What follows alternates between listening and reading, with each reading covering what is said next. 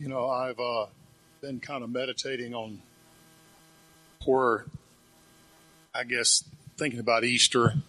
And in Western culture, particularly, we have such a tendency to compartmentalize life. This compartment, that compartment, this compartment, work compartment, social compartment, church compartment, all that.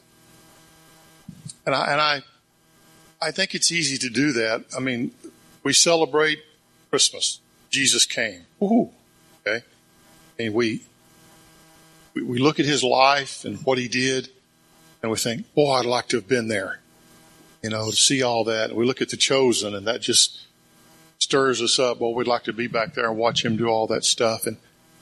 But you understand that it was absolutely essential that Jesus die. If he didn't die, then our flesh, the old man, is still intact. And if he just came and lived a perfect life and then went back to the Father, then all we have is a model. Be like Jesus. With no ability to be like Jesus. Because we're still sons of Adam. We're still locked into the old man. So it was necessary for him to come, be that expression of the Father, live that model of what it can be, and die. Because in that death, he broke the power of sin. He destroyed the old man. He took him to the cross. There is nothing in us that has to sin, because that power has been broken. But then if that would have been it, we would have still been left to our own resources. And we would have been, if he would have just died, we, like Paul said, would have been of all men most miserable. But he rose from the grave.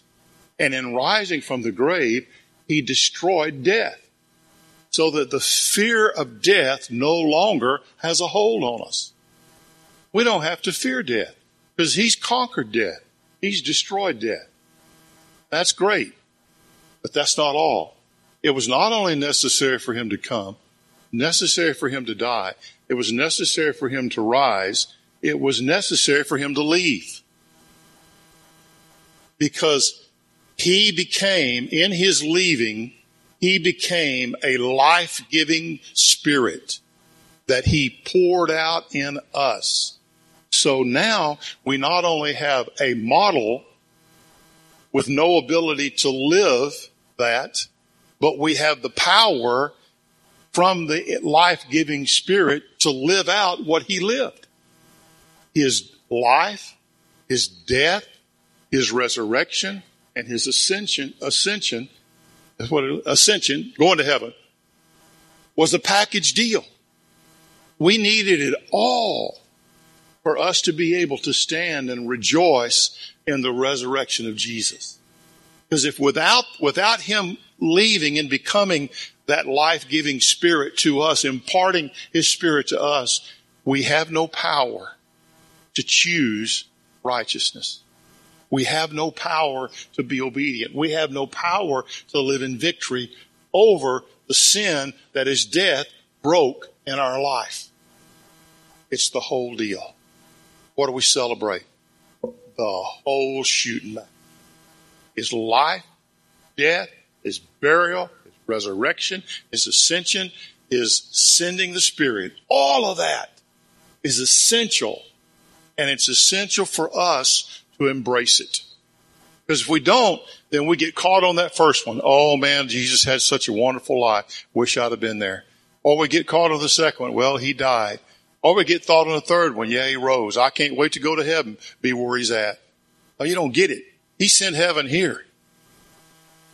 He sent heaven here in the person of the Holy Spirit. We've got it now. What if it doesn't get any better than this?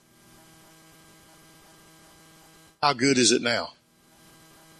How good is it now? We need to embrace that and make that part of our life and live like he came, like he died, like he rose, like he ascended, like he sent his Spirit, like he now. What did he say? You think it's good now? To the disciples, what did he say? You think it's good now? What did he say?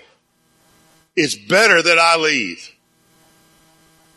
You really think it's better now than it was then? He said it was. Maybe we're missing something if it's not better than it was. So we can rejoice in all of that. We don't have to just pick it apart. Well, resurrection, that was great. Yeah, but why did he die? What did he do after that? All of that is applicable to our life now. We live in eternity now. When we die, eternity doesn't start for us. It started when we received eternal life, when we met Christ. We're in eternity now, folks. Suck it up. It's good.